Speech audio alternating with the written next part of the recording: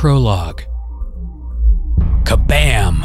Kabam! The sound was like thunder, and the earth shook in Los Angeles, which anyone reasonably familiar with this particular corner of the planet would tell you was no strange happenstance.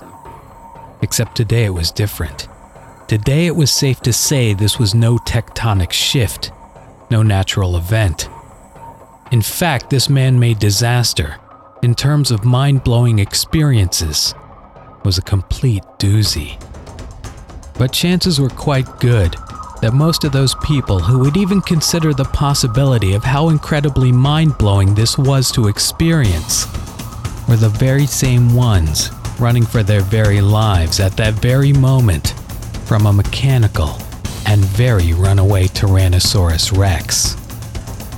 That is, if they were downtown, trying like mad to get away from the 40-foot-tall, extremely lifelike robot, demolishing its way through the streets of Chinatown, its large metal feet smashing downward on abandoned cars strewn across the ground, while its tiny pneumatically powered arms crushed street lamps in its path, as if they were nothing more than the lines of red paper lanterns strung across the main thoroughfare. And if they were on the west side, by the beach and the Santa Monica Pier, there was a good chance they were running from one of the many robotic cowboys riding atop robotic horses, seemingly rounding up frightened human pedestrians as if they were errant cattle to be driven down to the ocean. Just a couple of dozen miles away, in the San Fernando Valley, a stampede of electronic elephants, robotic rhinos, mechanical moose, and battery-powered Bengal tigers had brought nearly all traffic on Ventura Boulevard to a grinding halt. This was, of course, due to the incredible number of cars that had been abandoned in the middle of the street by drivers frightened out of their wits by the mechanical beasts running wild through some of the most congested intersections in the city. Yet these folks were not alone, for citizens from Long Beach to Silver Lake had taken to huddling inside of their homes and offices in fear of the uncontrollable robot rampage running rampant outside their doors. And though many a frantic reporter uttered the same phrase time and time again, while helicopter news footage of the mechanical dinosaur smashing its way down the street played on countless television sets around the world, it was safe to say once and for all that yes, the city of Los Angeles had come to a complete standstill.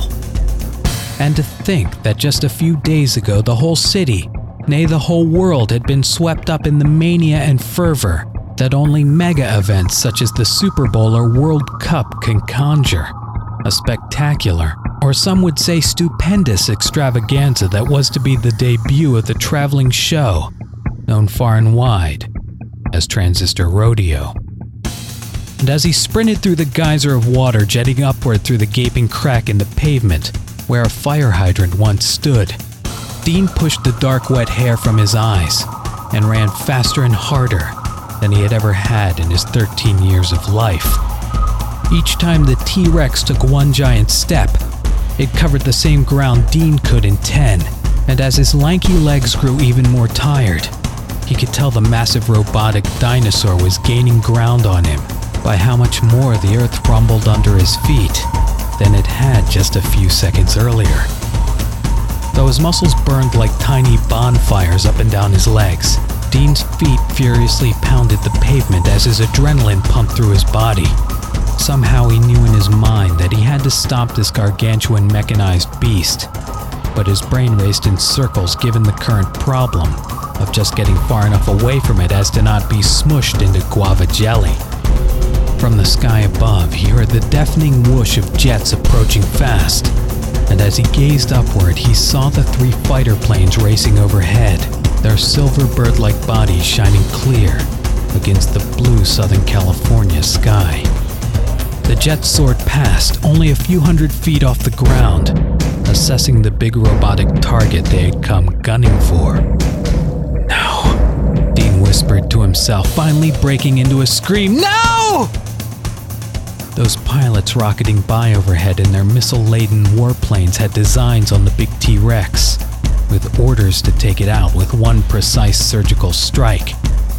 But what they didn't know was that their attempted peace would in actuality turn into a terrible, terrible disaster. As he darted past an overturned police cruiser, Dean stopped, turned back, and began rooting through the trunk even as the humongous robot crashed down the street, rumbling toward him. "Come on, come on, come on," he whispered to himself, trying to sort through the mess that had spilled out from the cruiser's trunk. Hurriedly, he batted away a dark blue LAPD windbreaker before spotting what he was looking for.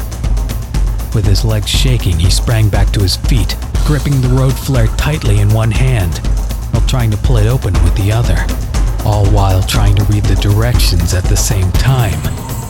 Even with the deafening noise of the beast behind him and the dusky rumble of his own heartbeat pounding in his ears, Dean could hear the high-pitched whine of the jet squadron heading back on approach. This time, he figured, on a final targeting run. And as he imagined their sights locked on the out-of-control robot dinosaur, he knew the tragic mistake they were about to make could never be taken back. Quickly, he turned on his heels back toward the monster. On a dead run, he struck the flare's top, igniting the bright red flame now shooting out from inside. As he got closer, he leapt up onto the hood of an abandoned car, scrambling to the rooftop. He began waving the road flare above his head in wide swaying arcs. He hoped like crazy those fighter pilots would be able to see. He crossed his fingers that his father was having better luck than he was at trying to stop what was going on. Strangely, though, at that very moment, a single thought shot through Dean's synapses like a lightning strike. It was right then he tried to tell himself it hadn't always been like this.